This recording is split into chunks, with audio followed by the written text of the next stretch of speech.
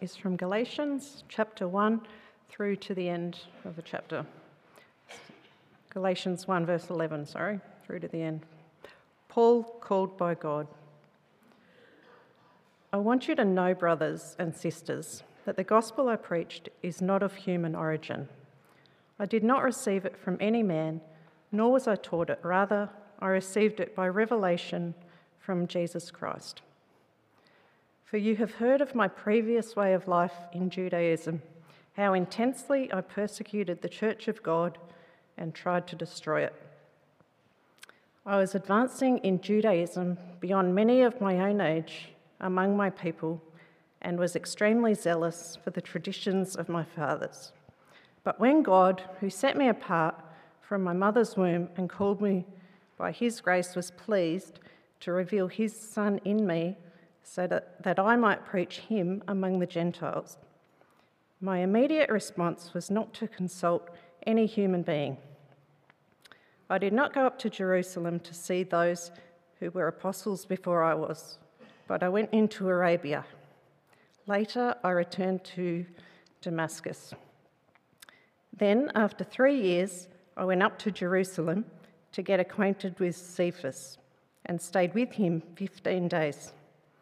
I saw none of the other apostles, only James, the Lord's brother. I assure you before God that what I am writing you is no lie. Then I went to Syria and Cilicia. I was personally unknown to the churches of Judea that are in Jesus Christ. They only heard the report, the man who formerly persecuted us is now preaching the faith he once tried to destroy. And they praised God because of me. Thank you, Claire. Good morning, everyone. Lovely to be here in worship this morning with those wonderful carols. Good songs, aren't they? You know, I'm hearing more and more in our community some comments, not just from young people, mind you, surprisingly from people who I thought have lived long enough to know better, but there's some commentary on Christmas carols being like these church songs. We don't want these church songs, we want Christmas carols. And I've been hearing it a lot lately. It's quite interesting as we sort of prepare for different carol services. So just keep that in mind, you know. For many of us, we grew up in church, we love church, and it's an enormous blessing and privilege. But often we always need to keep in touch with what our world, the society we're living in, our community, are hearing, are understanding, what it is they're thinking, and find ways not to react, certainly not to react and not to get offended, like that's the last thing we need to be doing, but looking at ways to sort of encourage people. But I just thought that was interesting with carols, you know, like, and I was trying to make a list, maybe I could put the challenge out there, make a list of songs that aren't church songs that are carols. There's probably 3, but anyway, yeah, it's interesting. But let's pray for our community as well, and for your neighbours. You know, don't just assume everyone knows it's Christmas, it's about Jesus. We've lived for years now, haven't we? Being told it's about a whole lot of other things. So let me encourage you in that. Well, thinking about our world and our community, I'm going to generalise now, as I often do, and thanks for those that like to pull me up on that after services. And now, when you're saying this, did you really mean? Okay, so I'm generalising again now. But our world, in our part of the world at least, offers us an enormous amount of opportunities to change, right? To change ourselves.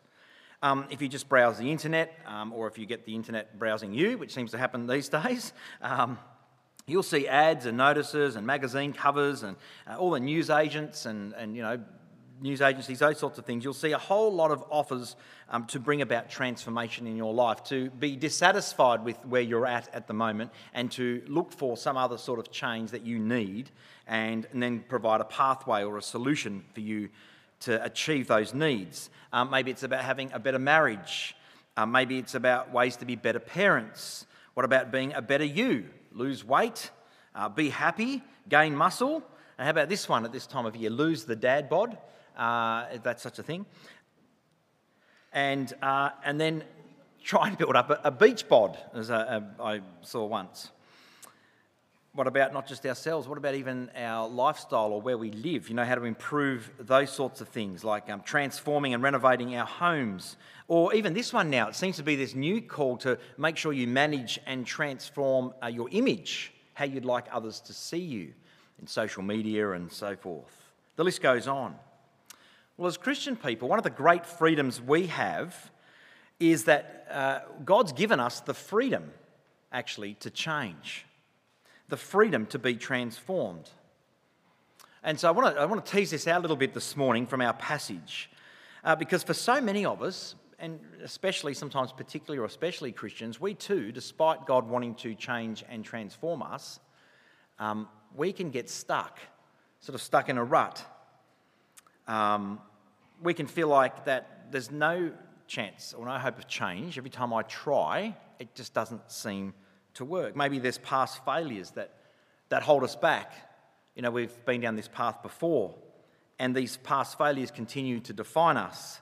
What about our past efforts? You know, that we know that we've put in this amount of energy, and we think, well, it doesn't matter. I was putting in my most amount of energy into this, and I still didn't achieve what I wanted to. We get discouraged. Our potential is limited. Perhaps it's past fears that haunt us.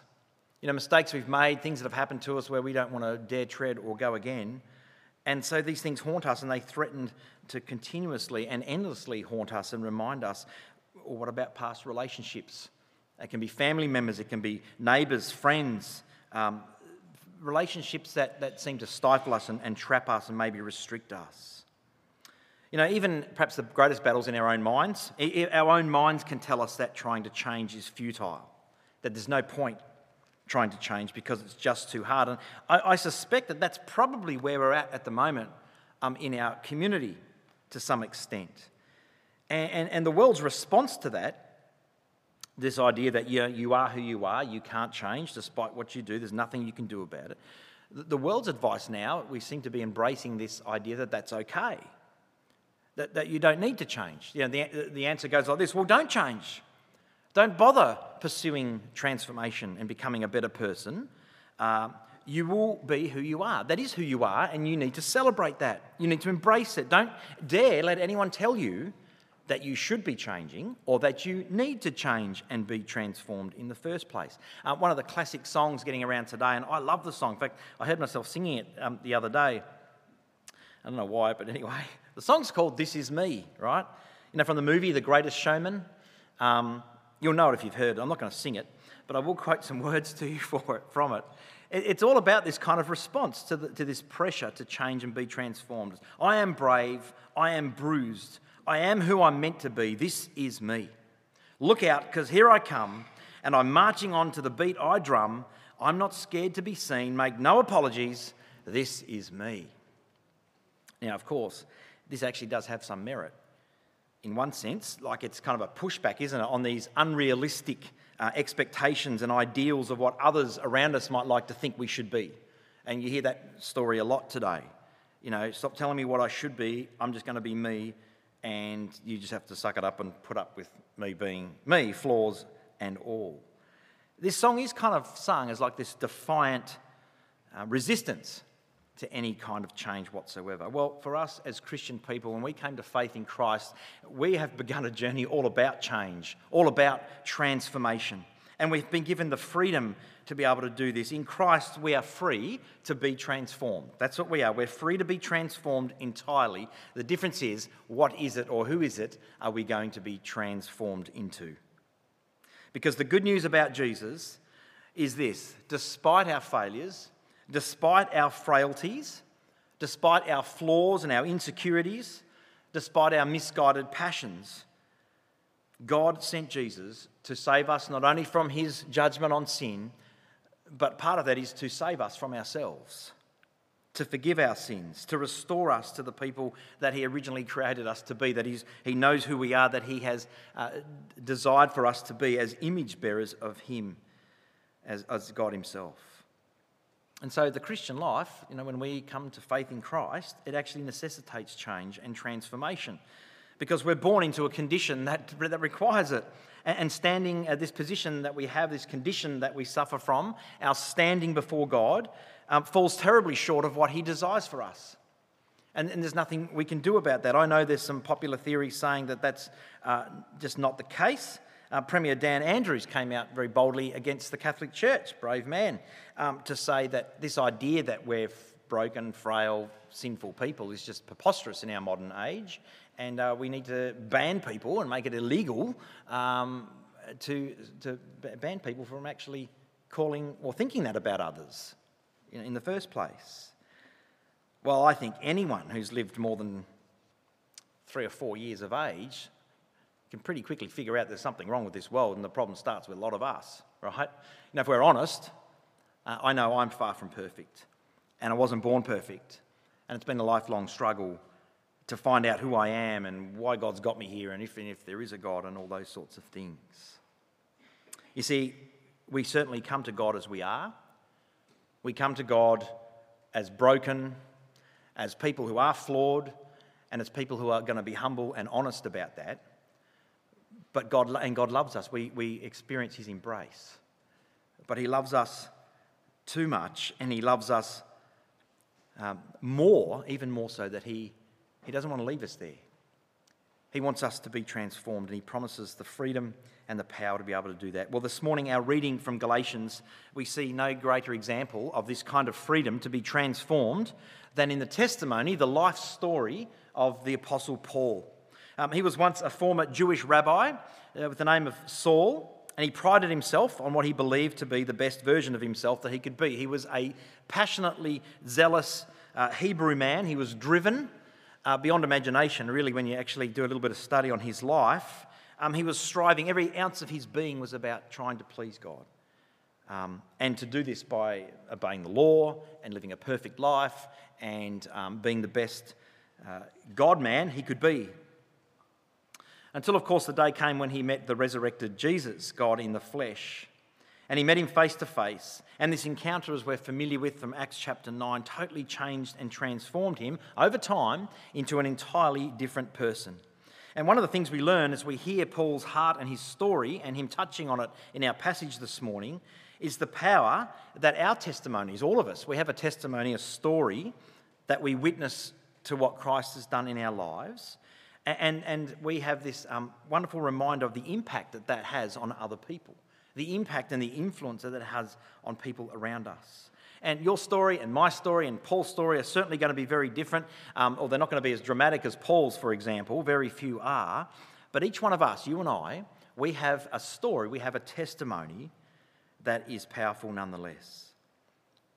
And the truth is that more people are actually far more likely to respond with interest, to respond with wanting to hear more to the gospel message or of the gospel message than they are in our witness to that as our testimony, than they are about our arguments, about our intellectual reasoning and our debates. Now, some people, absolutely, we need to debate and we need to have, and Paul did all the time. He was a very intellectual person, and still today, intellectuals today still debate Paul, the intellect, still trying to figure him out and trying to either approve or disprove.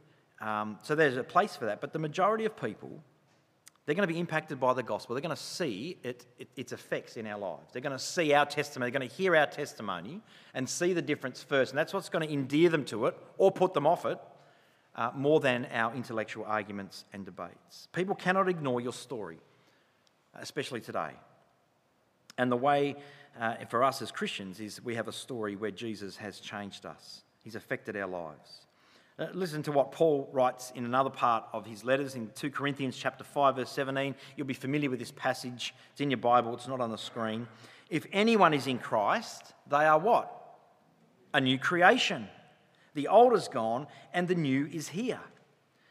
Even in our passage in Galatians chapter 1, Paul begins telling us his testimony of how he knew this in himself to be absolutely true. Just recap from verses 11 to 15. Of chapter 1 in Galatians. He says, "Dear brothers and sisters, I want you to understand that the gospel message I preached is not based on mere human reasoning. I received my message from no human source, and no one taught me. Instead, I received it directly from Jesus Christ." He continues, "You know what I was like when I followed the Jewish religion, how I violently persecuted God's church. I did my best to destroy it. I was far ahead of my fellow Jews in terms of my zeal for my traditions, my ancestors. But even before I was born, God chose me and called me by his marvellous grace." What a wonderful testimony. Well, why is Paul so eager to write about this transformation from a Jewish rabbi into the Apostle Paul? Well, we did touch on it last Sunday, and just to recap, if you're here, you'll remember, right at this point, Paul's authority to be able to speak into church life in the Galatian region, the region of Galatia, is under threat. It's being challenged. A whole lot of people similar to him, actually, passionate, zealous Hebrew men, and they were men, and had begun teaching something different about the Christian faith. They had accepted that Jesus was Messiah, that he was their king, so they too, like Paul, had come to faith in Jesus.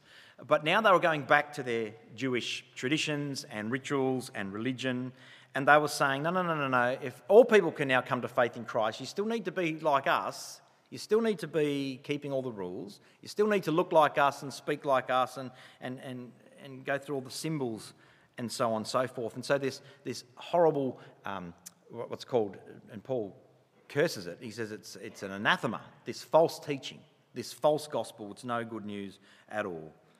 It's legalism. It's putting chains back on the freedom that we have in Christ, that all people have in Christ, religious and non-religious. And Paul will have none of it. And so Paul now has to defend his authority. They're challenging his claims to be an apostle in the first place. That's what you do if you want to challenge someone's authority. You go for their credentials. You go, well, who's this guy anyway? They had good reason for this because Paul had come to faith. He was the last of the apostles to come to faith, as he mentions here and elsewhere. All the other apostles were well known that they were good friends of the 11 disciples, and Matthias the 12th, who knew Jesus personally, who had lived with him. And they had seen him and witnessed him both before his life and after his death and after his resurrection. And Paul he'd been around at the time, but he certainly wasn't following Jesus at the time. So they were questioning his credentials. And Paul emphasises that the gospel he's preaching did not come from men. He's trying to say to them, he's saying, it's not like I just copied these guys. It's not like I just picked it up from some other teaching and I'm just blending my own thing here. This is something I received directly from God himself, directly from the resurrected Jesus. You can see why he's doing this, can't you? Because at the time, there is no such thing as a new apostle. The apostles already back then were already established as these guys are unique. They're capital A apostles, and there has never been any since like them. Because they are the ones that witnessed and lived with Jesus firsthand, saw him. They were taught directly by him. So Paul comes in afterwards, and everyone's going, hang on a minute, there's no new apostles.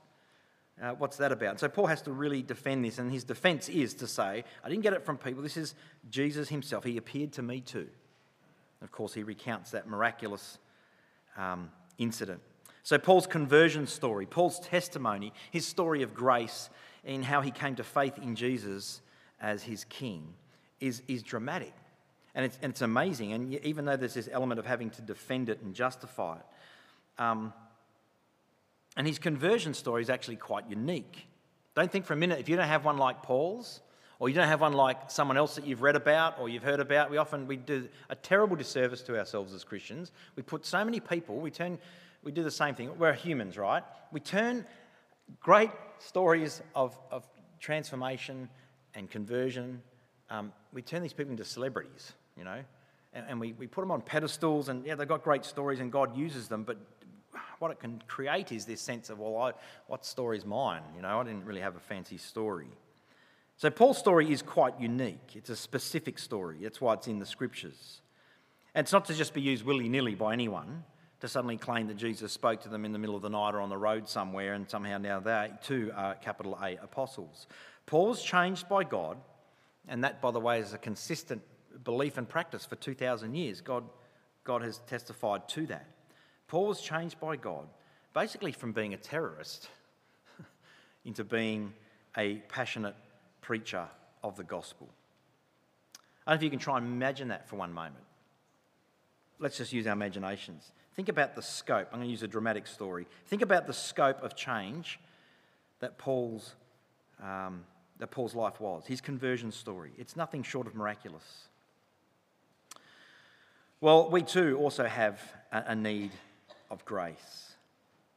Every single one of us, just like Paul, need what Paul had. God looked upon him, saw his zeal, misguided as it was, and chose him to be the one that brings the gospel to a world, a very different world to his world. His testimony is the example of a person running headlong in one direction and then turning around into another one. He wasn't just a hopeless ratbag who didn't have any life direction. He's floundering around and he found meaning and purpose in Jesus, as many of us can testify to. This was a guy that was already there in his mind. He was already absolutely zealous for God. He was living a perfect life. He was passionate, proving his zeal and his perfection in what he was doing. The word there, persecuted, by the way, for Paul, what he did was force people into silence. That's what he did. He was silencing the church, silencing the other apostles in their proclamation of Jesus. And even those who didn't know Paul directly knew of his reputation. In one passage it says he was breathing murderous threats. That's the sort of guy he was. So let's think of it this way. Let's use our imaginations. Let's imagine Osama bin Laden was alive. We can talk about him now because he's dead. Let's say he's alive and he's not living. Let's say he's still wreaking havoc through acts of terrorism against people of other religions. Then one day something incredible happens to him in the cave somewhere in the desert. He has a vision of the resurrected Jesus. Not impossible, by the way, but he didn't. Let's imagine it. And he disappears. The terrorism seems to stop and no one really sort of hears from him anymore. For several years, in fact. After a few years have passed, we get this global news report that says the former terrorist Osama bin Laden would like to come to your church and share his incredible testimony of miraculous transformation in a cave in the desert. And you can phone this number to make bookings. Think about it. This man, once fervent and fanatic for the religion of Islam, someone who took countless thousands of lives, not only on the soil in the western soil, but even more tragic in his own country, now wants to come and preach to you about Jesus. How do we respond to that? We'd be terrified, wouldn't we? At worst, we'd be utterly terrified, or we'd be highly sceptical at best. Well, that's the same kind of reluctance that people felt about Paul. They knew him as Saul, this fire-breathing, Jewish-hating rabbi. And while we don't believe he directly killed anyone by his own hand, but he certainly authorised it, he signed off on it, and he had a strategic plan of gathering Christians, rounding them up, persecuting them, and having them put to death. He did it proudly, and he did it zealously. And he believed he was doing the right thing all the way along. Believed he was honouring God and serving him. But now as an apostle of Christ Jesus, people aren't just going to forget that, are they? They're not going to forget that easily of what he once was. And think about Paul. He would struggle forgetting that too, wouldn't he? He would always know who he once was. I hope you take some encouragement from this morning as God's people, because for some of us, we too can struggle to let go of who we once were before we came to faith in Christ. And you may have testified to this and heard it said, and you may understand it yourself. The deeper our sin, the furthest away from God that we might have once been, the greater our gratitude is and our appreciation of his grace is. Isn't that the case? We know of how much we've actually needed God's grace, that we've needed his forgiveness. Jesus said it of a widow in Luke chapter 7, verse 47. He said, "He who is forgiven much loves much." And Paul was someone who was forgiven enormously. He needed grace, and he found that grace was freely given in Jesus. He says it in 1 Corinthians chapter 15, verses 9 to 10. He says, "For I'm the least of the apostles. I do not even deserve to be called an apostle, because I persecuted the church of God." See how he keeps recalling who he once was? "But by the grace of God, I am what I am, and his grace to me was not without effect. No, I worked harder than all of them, yet not I, but the grace of God that was with me." Isn't that just a wonderful encapsulation of a perfect testimony? I once was this, but God's grace changed me into that. I'm still mindful of that, and I still work passionately and fervently to serve God, but now I do so in response to God's grace to me. I'm not trying to get God's grace. I'm not trying to earn God's favour. I'm responding to God's grace that's in me. You see, it's God who gifted Paul his grace. Verse 15 of Galatians chapter 1, "But even before I was born, God chose me, and he called me by his marvellous grace, and he revealed his Son to me." I think it's the next slide from memory. You see, when God calls us, it's not like you and I calling. Think about your authority as someone to call others to do something. I was thinking about this as I won't make it about me. Think about the dinner table in someone else's house. Dinner's ready, right? It's been served, and we call to the family to come to the table. You know, you can imagine this in someone else's house. It's dinner time, you've got to come to the table. And we get a response, yeah, in just a minute. And literally just a minute passes by. In fact, literally about 10 minutes pass by, and still no one's appeared at the table. You see, we've got this kind of option. We don't need to respond to that kind of calling.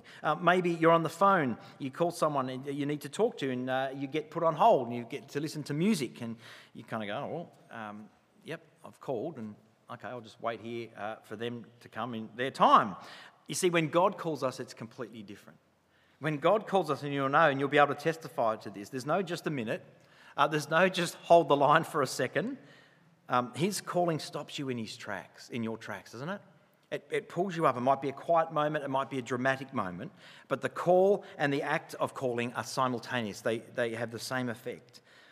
And we have this strength as a result of the call to respond right in that moment and to carry out what it is that God is calling us to, what it is he wants us to become, who it is he wants us to become, and what it is he wants for us to do. And this is all about the gift of his grace. What stopped Saul, the angry and violent rabbi, in his tracks was a vision of the resurrected Christ. And because of that encounter, Saul came away a new person. And with a new mission, a new direction in life, he was transformed. As a question as we reflect on this, what it means for us this morning, a few questions to ponder. I wonder how my life has been changed by the grace of God. This is an opportunity to think about that. Can you testify to his grace? And to what extent can you testify to his grace in your life? Or maybe you're still someone, you've been in church for a while or whatever, and you're still someone who's wrestling with and struggling with this idea that I'm doing something that pleases God. My good life is what pleases God. My moral upright living, my efforts at doing the right thing, at pleasing or impressing or placating God, these are the things at the moment that I kind of struggle with, and I think I've done enough, or I don't think I've done enough and I'm still trying. You see, gospel-driven change is what we're talking about this morning. It's the gospel that drives and compels and changes us, not just change for the sake of change, not because others want us to change, but what does the gospel call us to? What does God call us to through his gospel? And there's just a few things I want to draw out this morning. I trust an encouragement to you. The first one is this. When we wrestle with God, and it will be a wrestle, when we wrestle with God, God always wins. That's what's basically being said here. When Paul says, I don't know what happened, but somehow God called me and he won, and it's because of God's grace that I have changed, that I've become different. That's because Paul's been wrestling, and when you wrestle with God, God will win. That's why, the worst state to be is not actually someone who's an atheist, who's walking away and still struggling and wrestling. It's actually someone who doesn't care anymore, who's indifferent. That's a more dangerous place, an unhealthy place to be. Because at least when we're wrestling, you know that God is going to eventually win. You see, just like Paul before he met Jesus, maybe you're someone who's been fighting against God. Maybe his existence and the sort of character that churches and teachers and the Bible seem to reveal about God bother you. They concern you. You think, that can't be. I don't want a God like that. That's not the sort of... I don't like what I hear about this God and who he says he is. Perhaps Christian people, those that claim to follow him, really annoy you and frustrate you. And there's plenty of that. We ask for forgiveness all the time, and we need to. Maybe you've given up on the idea altogether. You've heard and you go, okay, maybe God is good, and I accept that, but I don't see it in the life of his people. I've been hurt by Christians. I hear of things. There's another story about a so-called Christian this week, a horrific thing that happened in Queensland that they're still working through. If you haven't seen the news, don't worry about it. But the media are having a field day with it. Maybe you're someone like that, you look at that and you think, oh, that's just, no, I don't want a thing to do with it. Well, keep wrestling. Keep wrestling. If you're someone who feels empty or you feel alone, keep wrestling with that. Keep wrestling with it. Keep fighting, keep asking, keep seeking, keep processing, keep pushing back, because ultimately God will win you over. He's irresistible, and he wants to. It's his desire, his heart's desire is that all people would come to know him. Secondly, when we lose that battle, New life begins. For me personally, my life began, and we've all got different battles and so on. My transformation began when I finally surrendered to God's grace, and I read a book. It was long after I'd actually come to faith, so I believe I was a Christian by, I think you're a Christian when it's simple faith, right? Just a declaration, Jesus is Lord and he's forgiven me of my sins, and in him I have eternal life. Thank you, Lord, for the cross. I'd done that since a young person, but what really transformed me was an encounter with understanding his grace for the first time. I'd read a book, it's called What's So Amazing. It was actually called Putting Amazing Back into Grace. A great book. I found out the author was 16 years later. I thought he was like 60, like a really mature, godly guy. And he is. He's a very mature, godly man, but he's just a genius and had written this book at 16. But I'd surrendered to God's grace. And at that point, I'd been trying and striving and couldn't get it right. And just think, this is just futile. I've got to live with myself. I know when I dark my thoughts. And then people trying to say, you just got to look deeper into yourself. You just got to come to terms with who you are, and you've got to, analyse and reflect and look deeply into you. I just think, I'm not going in there. It's as dark as dark. It gets lower and lower and deeper. I really struggled with that. That was not a solution for me. And finally, that was the struggle. It was like, I resisted. I don't want to look within. And finally I realised, I don't need to. It's what God's done for me. It's his grace that transforms within. And I need to look at him, take my eyes off myself and look at Jesus. Look at the resurrected Jesus, the one who gives me grace. I realise I literally have no hope in life outside of that. The other thing I did too, I was someone who actually thought, I loved life, and there were so many things I wanted to do in life and still probably do, but less and less. You just love and embrace life. And I used to think, you cannot tell me that this is all there is. That when you die, that's it. You go back to dust or some ashes scattered on a garden. Like, surely not. There has to be another life. There has to be eternal life. And that's what drove me as well, that struggle, that wrestle. And God said, there is eternal life. I've created you an eternal being. In fact, the reason why I had that struggle in the first place is precisely because I am created in the image of an eternal God. It goes for all of us. But I realised despite my loving Christian upbringing, being involved in churches since early as I can remember, it wasn't that actually changes and transforms me, as important as it is. It's God's grace that transforms me. Well, that was my battle. What was yours? And what is yours? Thirdly, when new life begins, a testimony is born. Just a few quick things about your testimony. I know some of us come from traditions where testimony was really important, and we're probably, to our own detriment, we don't, we're not as kind of big on testimonies necessarily, but they are really important. I think it's important when we're together to hear from God's word, but our testimonies are something that we can use as we engage with people. And God works through them. They're not a sermon, they're different to preaching, so don't make your testimony a sermon. Make it something that it is what it is. It's you talking and communicating and expressing what God has done in your life. It needn't be complicated or confusing or complex. Did you hear a little bit earlier from Angeline's story? Through compassion. I know some of you may not have understood it. We sometimes have captions up there. But her story was a really simple one. She discovered that she's living in a family of drug dealers. Like her brother was a drug dealer, and she was sad about that. And she came to the honest realisation about that. And remember, we talk to people openly. Hey, my brother's a drug dealer. I don't like being in this environment. And she was led to Christ, to the gospel, to the peace that came into her life.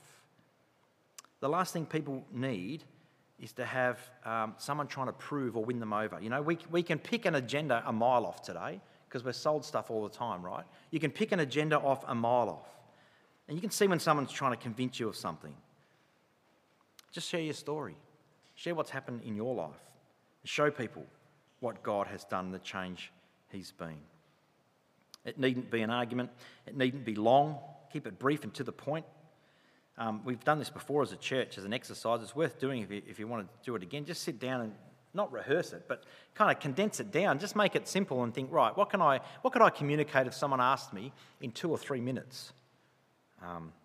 Brief and to the point. We get overwhelmed with details and information today, and people just zone out. Make it clear and to the point. You're not zoning out, are you? No? That's good. Okay.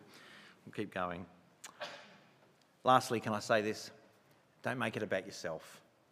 ironically. I know it's our story, but it's got to point to God, right? It has to be about God and not about us. Listen to the way Paul said it in verses 23 to 24. That last little bit there, he talked about, I didn't go around and make. He did. What he's saying is, I didn't go to all the other apostles and go, hey, I'm an apostle too. Everyone needs to listen to me. He just got on and did what God called him to do, and then he learned that people's reputation or understanding of him was starting to change. They go, oh, that was Paul Saul used to be like this. He's now Paul, and this is what he is. He's a proclaimer of the gospel. And what's that last little bit say? It's not up on the screen. It's in your Bible. Someone with their Bible open. The last line in verse 24. And they praise God because of me. That's what Paul says. That's what our testimony needs to be. It's not about us, it's about God.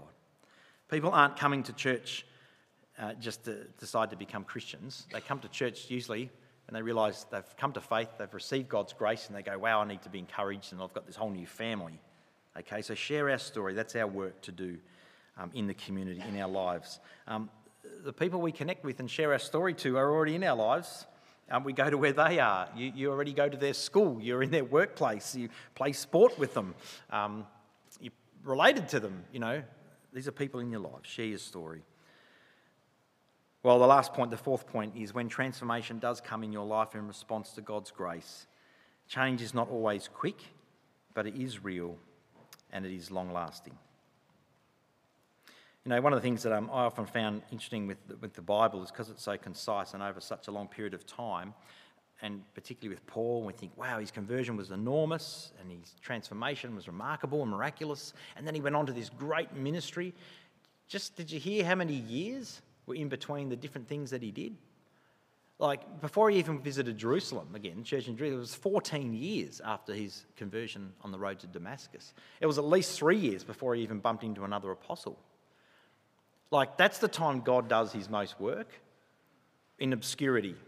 It's kind of when we're sitting there with God and we're sort of maybe all at sea or just kind of wondering, wow, what does all this mean? I've got to change, and patterns of thinking our behaviours, they need to be unlearned, they need to be transformed. That takes time. Be gracious to one another. That's the message to me. Be gracious to one another as we allow God to change us by grace. It takes time. Paul had to rethink his whole life. He went on to write about it, didn't he?